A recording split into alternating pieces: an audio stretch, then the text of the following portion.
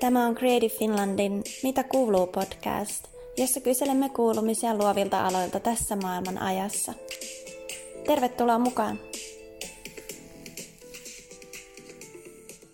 Mitä kuuluu Selmu ry:n toiminnanjohtaja Marko Kivelä?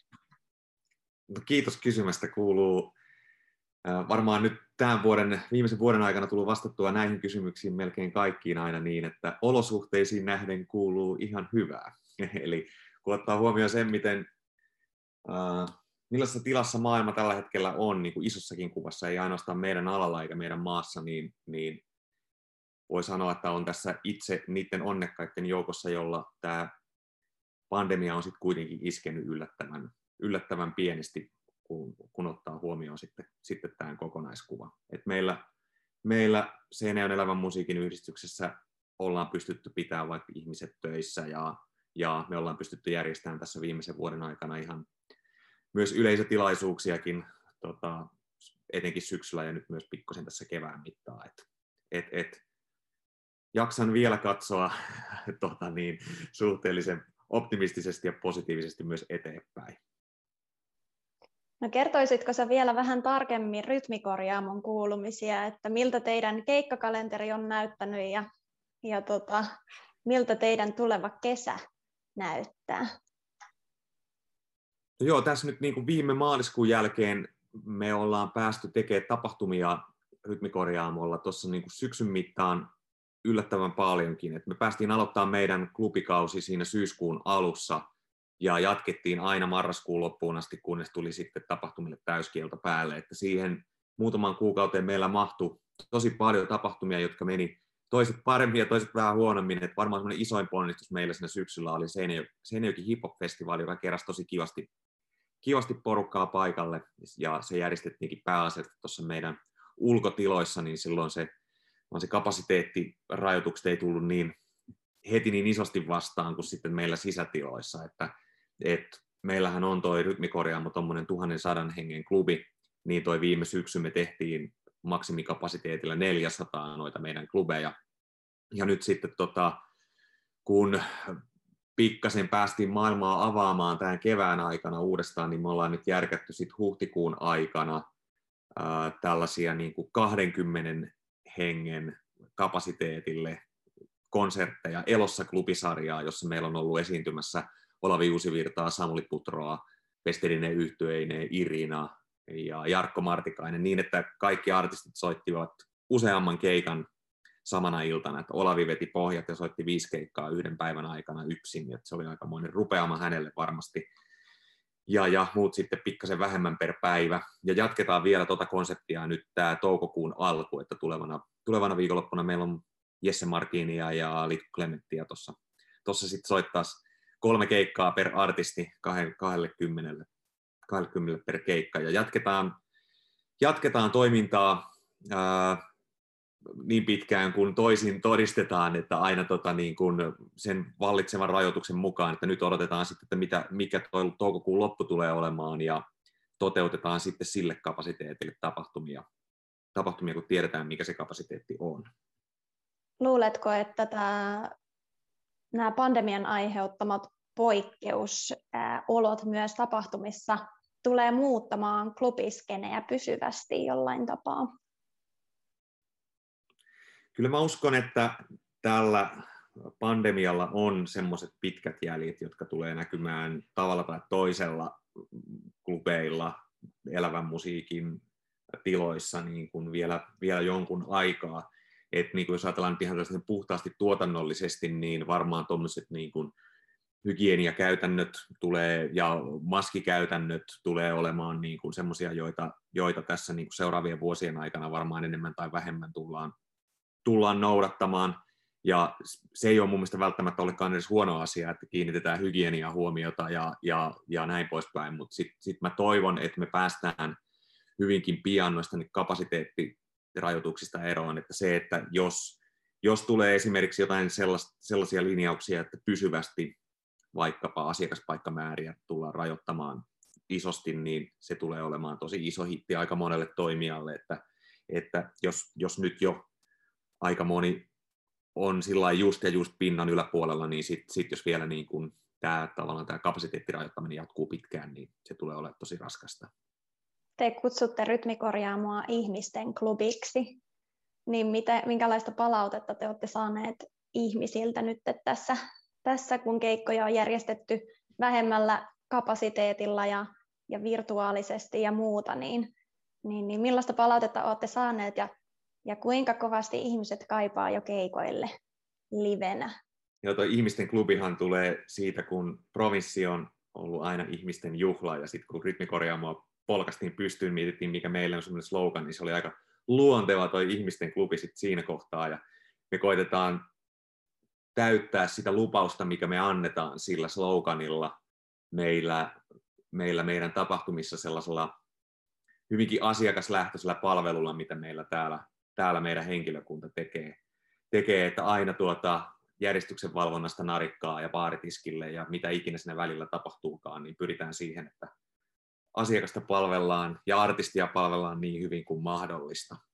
Ja kyllähän siihen ja meidän yhdistyksen tarkoitukseen ja tehtäviin, niin kuin me näitä asioita näillä elossa klubeilla, pienillä klubeillakin ollaan koitettu nyt sit täyttää, että me täytetään se lupaus, mikä me ollaan asiakkaille ja yhdistyksen jäsenille annettu, että me järjestetään tapahtumia huolimatta siitä, onko se taloudellisesti järkevää vai ei. Ja kyllähän se palaute, mitä me ollaan asiakkailta saatu nyt näissä pienissä klubeissa, niin on ollut tosi kiittävää. Ihmisillä on valtava kaipuu keikoille, valtava kaipuu tapahtumiin, valtava kaipuu kohtaamaan toisiaan ja olemaan yhdessä ja kokemaan asioita yhdessä. Et se prosentti, millä ihmiset on tullut keikkojen jälkeen nyt tässä niin erikseen mainittamaan ja kiittämään siitä, että me järjestetään, on ollut tosi iso. Ja ainut vastaus, mitä niihin voi sanoa, kun ihmiset tulee kiittämään, että kiitos kun järjestetään, on se, että kiitos kun tulette ja kiitos kun kannustatte järjestämään näitä tapahtumia käymällä lippukaupassa ja tulemalla paikalle. Että ollut kyllä tosi kiva ja sillain huomattu itselläkin ollut aikamoinen niin kuin kaipuu tekemään niitä tapahtumia ja näkemään niitä reaktioita, mitä ihmiset sit saa niistä tapahtumista. Että ollut mahtavaa olla noissa tapahtumissa sit itsekin paikalla.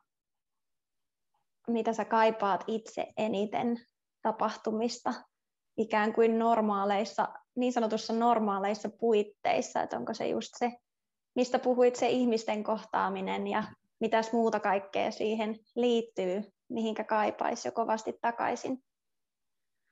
No kyllä se varmaan just se ihmisten kohtaaminen on itsellekin se ykkösasia. Et kyllähän se vaikka, että provinssifestivaali jää nyt toisen kesän putkeen välistä, niin kyllä se tarkoittaa sitä, että tulee todella pitkä tauko tosi ison osan ystävistä vaikka näkemisestä, että ketä näkee sitten kerran kesässä, kun ne tulee töihin meidän festivaaleille Törnävälle.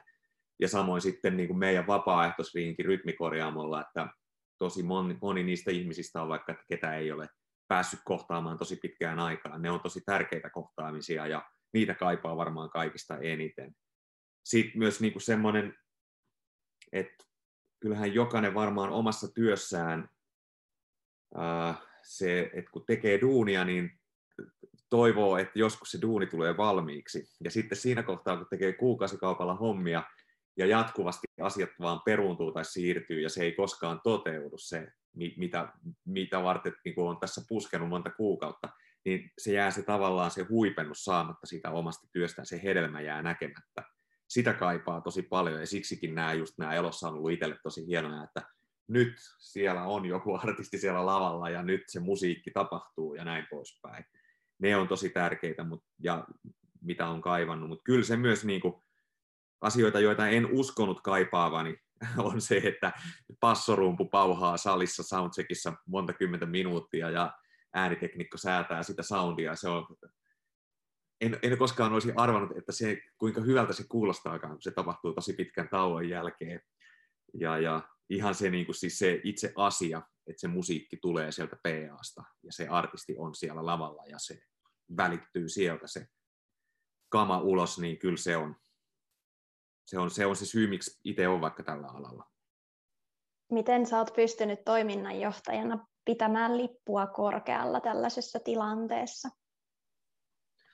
No on taas kerran sellaisessa onnekkaassa asemassa, että meidän tiimi, ketä meillä on hommissa, Rytmiksen ympärillä esimerkiksi, niin on ihan supertyyppejä, jotka osaa sopeutua ja joustaa ja näkee ison kuvan ja ymmärtää, miksi ollaan sellaisessa tilanteessa kuin ollaan ja näin poispäin. Kyllä se miksi meillä on vaikka lippu korkealla tässä tilanteessa kaikesta huolimatta, niin kyllä siitä tosi iso kiitos menee tuonne meidän tiimille, kenen kanssa saa tehdä joka päivä duunia. Onko teillä jo suunnitteilla jotakin tulevaisuutta varten siellä ikään kuin takataskussa vaan oottelemassa sitä, että saatte toteuttaa ja järjestää? No kyllä ainakin sellaista on kaikkea takataskussa, että klubin kalenteri on ihan tupaten täynnä elokuun lopusta tonne ensi vuoden vappuun asti. Et tapahtumia on tulossa varmasti ennätysmäärä, jos ja toivottavasti kun me päästään ne tapahtumat oikeasti toteuttamaan siinä mittakaavassa, kun missä niitä pitäisi päästä toteuttamaan. Että suunnitelmia on tosi paljon.